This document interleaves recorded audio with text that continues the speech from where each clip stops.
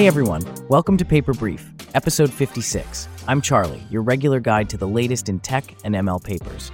Today we've got Cleo with us, an expert who's here to unpack the complexities of a fascinating paper.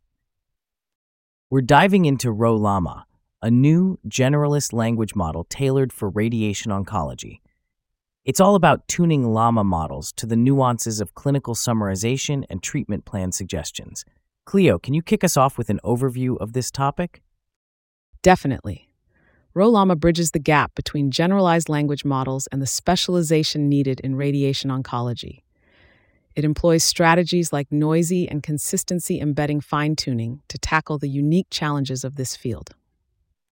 That sounds like an extraordinary convergence of tech and healthcare. So why is this specialization necessary in tools like RO-LLaMA for the field?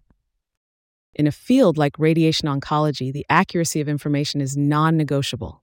A model like RO-LLaMA needs to accurately grasp and summarize detailed clinical reports, which are often noisy and inconsistent. Got it. How does this model account for the noisy data that seems inherent in clinical reports?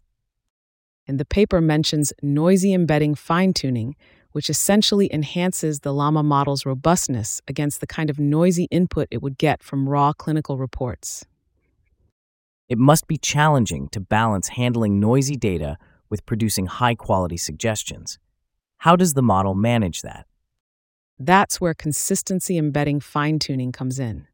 It ensures the model remains reliable even when faced with input data of varying quality. Do you think models like RO-LLaMA could meaningfully improve the workflow of radiation oncologists?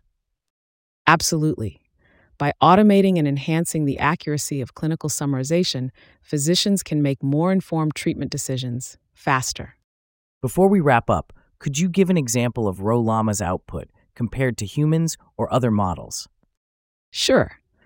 The paper shows an example where RO-LLaMA's summary of MRI and pathology findings is more consistent and accurate than existing models like ChatGPT, especially in how it presents the clinical overview for a radiation oncologist. Incredible.